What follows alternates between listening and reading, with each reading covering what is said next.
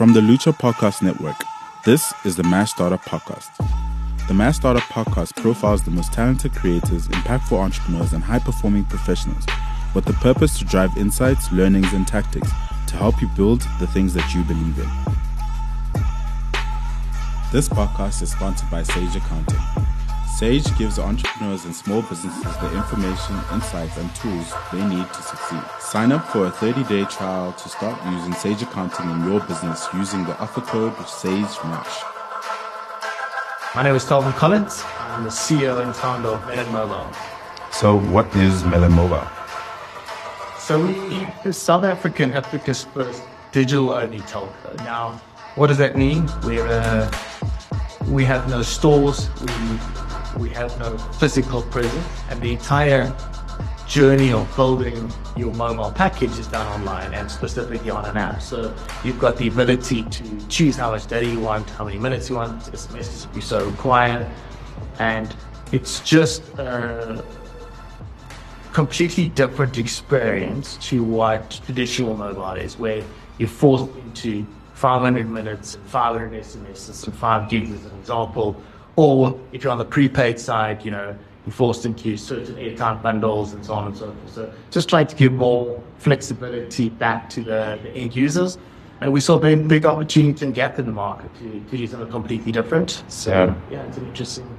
So does this allow the user to really design their own experience, their own, packages, be able to, pay for what they really want to use, rather than, whether it's, the contract system where you can use up to whatever, and then, you just get a surprise at the end of the month, or a prepaid where, if you run out, and now you need to go figure out how to, top up. 100%. Is this some kind of middle point between the two, or what? It's exactly that. So, everyone asks, we contract or we prepaid? We're neither.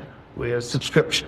Okay, so it's completely configurable. So you decide how much data you want, you decide how many minutes you want, and then you can change it. So if you decide this month you wanted 5 gigs and 500 minutes, next month you only want 1 gig and 100 minutes, no problem, you can change it. So the flexibility is completely there.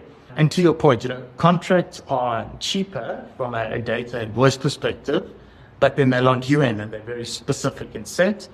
Prepaid is more flexible, but then it's that much more expensive. So we're right in the middle, offering sort of contract pricing with prepaid flexibility. So that's really what we've done. Yeah. With a complete focus on the end user versus anything else. And I think it's a stated goal of ours is that the customer is our focus. And, I've always said this is we focus too much on I think companies focus too much on shareholder value. And then you create customer value, you automatically get shareholder value. Yeah. So that's a new point I have. I think everyone's seeing just a lot of companies coming into spaces that were previously dominated by very large, almost monopolies, where you have 3 to 4 players in a space, and then you get new players coming to change things up. Do you think of you guys as being a disruptor of the space and thinking about things differently than sort of the incumbents of the industry? 100%. I believe disruption is key and it's important, but the other thing is don't disrupt for the sake of it. Okay, you have to make sure that there's a space to disrupt, there's a product or service or whatever else to disrupt.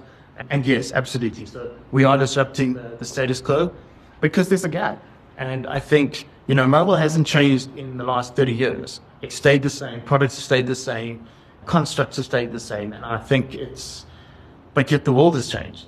So we just felt that we needed to do something a little bit different. It's been a hard journey because you don't walk in and take software off the shelf because it doesn't exist. We built something completely new and bespoke. So it's been a tough journey from that perspective. But yeah, we're excited for, we're 3 weeks in, and so far there's been a fantastic reception to the product and uptake is good. Yeah. How do you even begin to build out something like this, right? And I've heard the term MVNO thrown around, and I want to first understand what that means. And then more than that, what does the beginning stages of building something like this look like? Sure. So look, let's start on MVNO. So an MVNO is a mobile virtual network operator.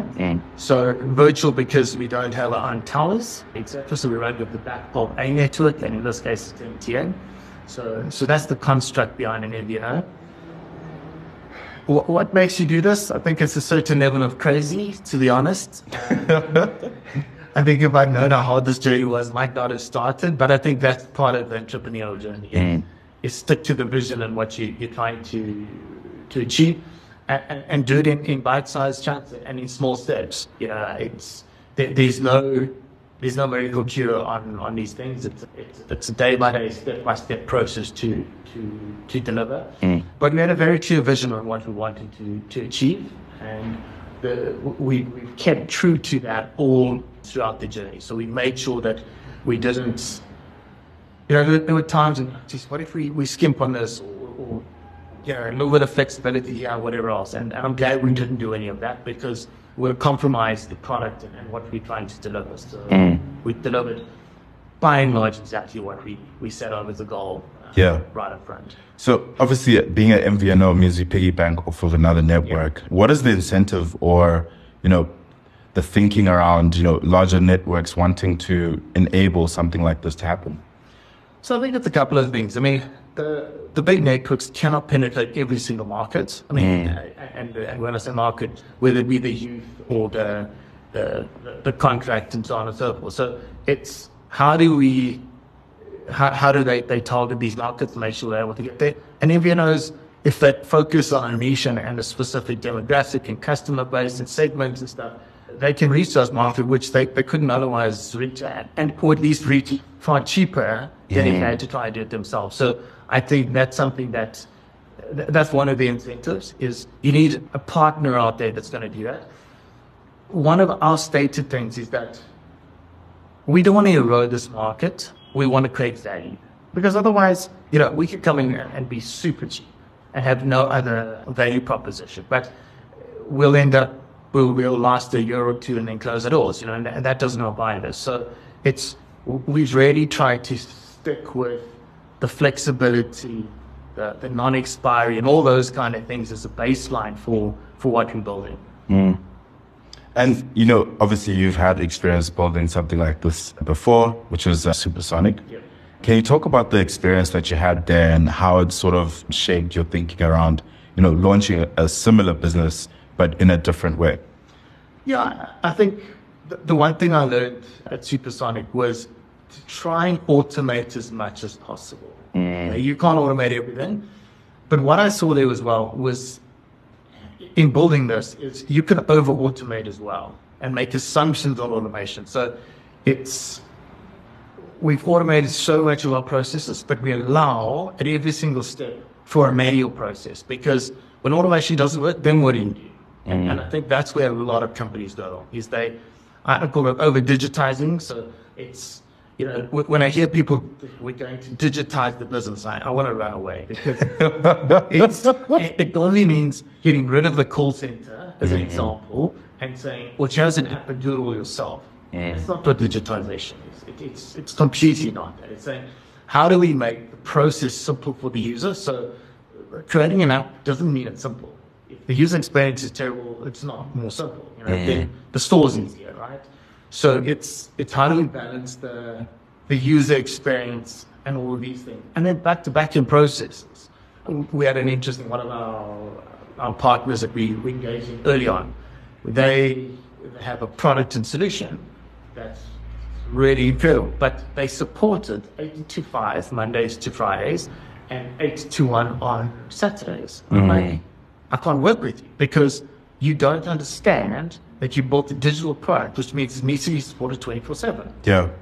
It's if I want to build a product at midnight, build a product at midnight. If I want to sell burrito at 1 in the morning, I'm going to sell burrito at 1 in the morning. You can't tell me, well, sorry, you're not allowed to sell burrito at 1 in the morning. Yeah. Okay. So those are the kind of operational processes that nobody looks at. They're like, well, we still live and work in an 8 to 5 environment, so the app and everything else is just going to have to function on those timelines. It's nonsense. Okay, so I mean, it's interesting hearing you talk about automation, but at the same time say don't over digitalize things. Right. How do you think about that sort of customer service, customer care part of things, where you guys do have a call center and you want people to be able to speak to a human being. In a world where everyone's going, let's go AI chatbot crazy. Right. How do you think about those two things? I think this is it. So we've tried to automate as much as possible. So for, let's hope, 99% of the journey, you can self-help. But when that 1% happens, speak to a human. Because at that point, you tried the digital journey, didn't work, now you need to speak to a human. To then put someone through a white process of, did you know that on our website, on the left corner, if you check there, you can self-help this specific problem. It's not useful. Yeah. I think I think bots have a place, but it's specific self-help. Like, so for instance, a recharge. I think there's a place for a bot in that example. I think changing your package and so on. So that's fine there because it's a very specific use case. But where I'm saying I've tried to port my network and it's not working, there's no automation that's going to work. Automation tried it, failed. Now I need a human intervention. So make sure there are humans to assist with that. Now, that's where everyone goes wrong. So like, we're not going to put in humans. So the bot can just turn you in circles and over and over and over again. Now, that's not useful. And it just degrades the customer experience. And it introduces friction. And I think we need to reduce friction in everything we do. I mean, we live in a fast-paced world. The last thing we want is friction. So what we've tried to do is remove as much friction as possible. But the second you experience friction, chat to us, and we've got humans there to actually assist. Yeah. Just give me a sec. I'm thinking about something. I just got lost by your answer. Good thing is I get to it. Yeah, good thing is I've got like the AI editor, so I'll be able to cut this out. Yeah. So you guys think you guys are building a digital first network and you don't have physical stores. And we started to see this happen in other industries, whether it's like Time Bank building out just kiosks in different spaces like that. How do you think about access in terms of people being able to use this? How do you think of that space? So one is, it's higher than we think. I mean, it's over 60% smartphone penetration, which is impressive. But we are starting to put some cards into retail stores so that you can get them. The one nice thing about because we've got a self-recon app, you can walk into a retail store and walk out to the SIM. You don't have to recur it. Okay, so, and our SIM cards are ultimately just pieces of plastic in a cardboard wrapper. They have no physical airtime or data or anything on them. So there's no fraud risk or anything else, because the only way to activate it is to do it through the app, and there you have to do the self-recur, so that controls all the compliance things. So it is going into retail stores. So from next week, you'll start to see it in some retail stores, and we want to expand it that way. But we don't see us ever having physical stores. For us, it's about distributing the SIM and making the accessibility to the SIM really easy, and that's why we're going into physical retail stores, but for no other reason. Yeah. And our entire support system runs off WhatsApp chat or Facebook Messenger or whatever messenger tool you prefer, but it's really about, let's take WhatsApp as an example. It's ubiquitous, right? I mean, everyone uses WhatsApp. So would you rather be on a call with a call center agent for 30 minutes trying to solve something, or just WhatsApp and say, listen, I'm struggling with this, send me a screenshot, a voice note, or whatever else? I think it's the latter. And that's really what we're trying to do is simplify those processes and make sure we can actually deliver really great customer service. And that's why we'll keep people in the background. I can't see a space where I remove call center agents. It's like it will go against everything that's in my DNA. So we're not going to be a ChatGPT call center. It's refreshing to hear you say something like that. When you think about the MVNO space and the future of just the space in terms of a lot more people needing data versus airtime versus other services from network providers, how do you think about the future of products in this area and what you guys are planning to do here in this space?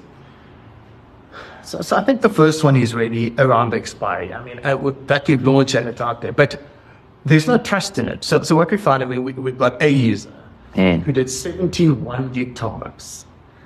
And I was like, why are you doing that? Just buy 10 gigs. It's because significantly cheaper. I mean, our price curve on a 1 gig versus 10 versus 20 is significantly cheaper. But the answer was simple. We don't trust non-expired data. And it's an industry-wide thing. It's not us. So we've got a lot of work to do in terms of getting the users out there to change behavior, one, and trust is two. So, why? So buy 20 gigs, and if it lasts you 1 month or 2 months or 3 months, that's cool. But you've got that flexibility. So that behavior of like, geez, I'm going to run out of data and I'm so scared or what. We want to change that mindset. So then you change the usage behaviors so from a minimalistic mindset to a, geez, I can't use it, I shouldn't use it, etc. To go ahead and use it because the price is that much discounted if you're buying in bulk, as an example. So that's one. And then two, it's, we're launching what we call our family plan, and it's not limited to family or anything like that. We're giving it that name, but you take a typical family, 1, 2, 3, 4 people in there, each have got different plans, different voice data requirements. Now, if you could pull that all together, that spend, and then make sure there's no wastage, you're going to save significant amounts of money, or you're going to spend more and get more. So those are the two big things for me, is that if we can get those sort of usage behaviors and mindsets shifted from the traditional way of thinking to this, I think we're going to make a significant difference to the lives of people out there who want data, need data. Yeah. I think with, disruptor sort of companies, you also tend to have a disruptor brand. Melon as a name is already just like, just fun, delightful, interesting. Can you talk about how you guys think about building a brand around this, but also just the thinking that you have around going into the market? So the guiding principle we had when we started was to be the untelco telco. Okay, so the big telcos tend to be very, boring, staid, and so on and so forth. So we wanted to create something that was fresh. A lot of people ask, where does the Melon name come from? It's because it had no meaning. So we wanted a name that had very little meaning, that we could create something refreshing, something lighthearted. So you'll see our tone and tonality that goes into the market is lighthearted. It's slightly, it's a comedic, but there's a lighthearted angle to it, and we want to keep it that way because it's everything these days is so serious and overdone. Whereas we just want to keep it simple. So that's the philosophy that we've used, and it's our colors are bright and refreshing, and we want to keep the brand in the same light. Yeah. Who do you think is going to use this? But more so, how do you hope that customer starts to build a relationship with your brand? So we're going for the mid-market segment. So the guys who are on prepaid, as an example, who potentially wanted contracts, can't get contracts for whatever reason, but then, and maybe because it's the flexibility side. So we're going after that mid-market segment who I think been neglected in this space and looking for real value and ultimately a better experience from the provider. In terms of how we're going to build a relationship and make it long term, I think, just once the users understand what we're trying to do, the value proposition we're getting out there in terms of non-expired, changing their behavior with the mobile company and Melon in this case, I think we're going to have a very loyal base because we're not going to stop innovating. So this is phase one, and we've got a lot of things up our sleeve in terms of innovation and things that we want to change, and we're not going to stop. And I think we want to be seen as the mobile company that's there for its customers and not for its profits. I mean, sure, we need to make money, otherwise we don't do all this stuff, right? So sure, we don't make money, but it's never been my guiding principle. And I think when you're building a business for a higher purpose, it's always going to do better than when it's purely for money. Yeah. And I think we don't talk about money in that. It's not the guiding principle. How are we going to make the next brand, $1 million or $1 billion or whatever? It's not something we discuss. It's how do we build the best possible product in the market, and the money will come. Yeah. So it's just two different ways of looking at it. you're speaking about purpose, but you've also mentioned value throughout the conversation. What does, creating value as an entrepreneur mean to you? And how do you think other entrepreneurs can think about doing that? Look, I think the first thing is you've got to have a higher purpose. If it's just to make money, I don't think that's an entrepreneurial trait, because building a business is extremely hard. There's no entrepreneurial or startup process that's easy. There's absolutely not. Right from building the idea to getting funding to all of the other components, there's literally nothing that's easy. And I think you would have experienced this in people you spoke to. I mean, yeah. I listened to a podcast on Airbnb starting founders. Yeah. The journey is extremely hard. Kept insane. But the point is, I can relate, and I think most people can relate. So if your entire purpose is money, you're not going to do that hard work, right? You're gonna quit at a point to say, listen, let me go for that, just say corporate job or whatever. Right? So you cannot have that as your guiding purpose. So that's my first thing, is have a higher purpose. And then once you've got that, then there's a driving force that, when you're not making money, when it's extremely hard and, you want to give up, you're like, well, there's still a purpose. Whereas when money's that purpose, it's quick and easy to turn around and say, well, I can get the money there elsewhere, and it's going to be much easier than do that. So that's important. And then the value thing is, I see value destruction often, where price is the value proposition. Now, is the laziest, most annoying value proposition, because you go out there, you say, let's be the cheapest in the market. You're not helping anybody, okay? Because sure, up front it looks good and you think this, and you're not going to last. You can't actually create sustainable processes. You can't have people in your call center, your service eventually degrades. So there's a very fine balance, and rather be priced, be competitive, but rather create propositions that make sense, that the consumer wants, and that you can stay afloat. I think that's the difference. And don't use prices as your play, because it's a road to nowhere. Yeah. What do you think of being, the hardest part of building a business? And, when you have that purpose and it's strong and you have the motivation, the challenges are still going to come. What do you think are, some that stand out for you? I think that the hardest part of any founder or startup is the fact that you wear multiple hats all the time. One you're the strategy guy, then the next you're the financier or the finding funders. Then it's the physical tech. In this case, it's tech. Then it's the marketing. It's every single one of those things. You've got to have hats on, and you've got to make sure you do that. Now, it's as long as you've got a clear vision and you know what you want and you stick to it. I think pivoting is important often in startup, but I also think don't ever lose your core vision. I mean, one of the amazing things that I got out of the Airbnb interview is that the amount of times they sat in front of funders where they were like, why did you change it to a payments gateway? Why did you do this? Or look at hotels or everything. And they were, I guess, stubborn in a certain sense. They had a clear vision of what they wanted to do and how they wanted to deliver it.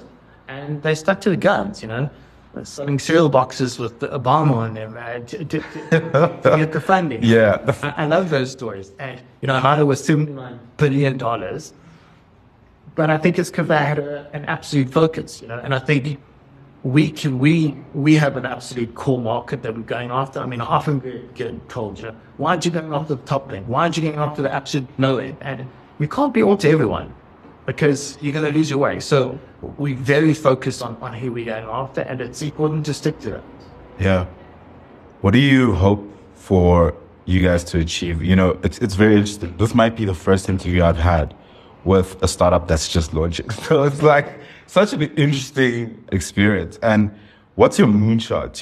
When we have another interview in a year, 3 years, 5 years, 10 years, what do you hope to have disrupted, changed, or moved in the market? And the value that you hope to have created for people as well? I think if in the next 3 to 5 years, we can disrupt this industry in a positive way, we can bring down the price of data, but it's not bringing down price of data for the sake of bringing down the price of data. So I see it quite differently. So if you're spending 100 Rand today on a gig, you should still spending 100 Rand, but it should have 5 gigs or 10 gigs or whatever it is, and just increase consumption. So your usage, your Rand value doesn't change. We just give you more value. And I think if we can achieve that in the next 3 to 5 years, where data is not the barrier, it's the enabler, I think that's the big win here. I mean, you think for someone who's unemployed, hopeless, etc., if they've got data, they can get onto YouTube, become a mechanic. They can. There's 100 videos like that. There's 1,000 things you can do if you've got connectivity to the internet, and I think that's the powerful side of this. But if you're worried about buying a 5 meg bundle, you're not going to go into YouTube to learn how to become a mechanic or whatever. Not as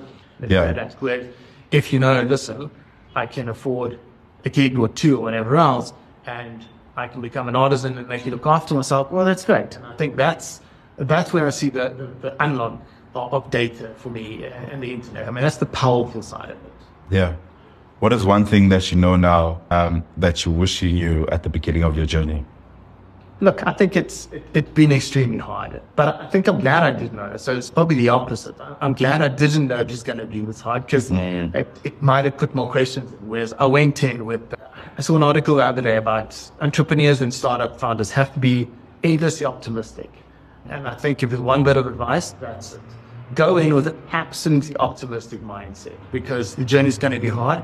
And if you lose that optimism anywhere along the way, you're probably going to give up. So I luckily had that mindset to start with, and looking back, if I didn't have that mindset, we might not be here today. So, keep an optimistic mindset. Thank you so much. Cool. Thank you so much.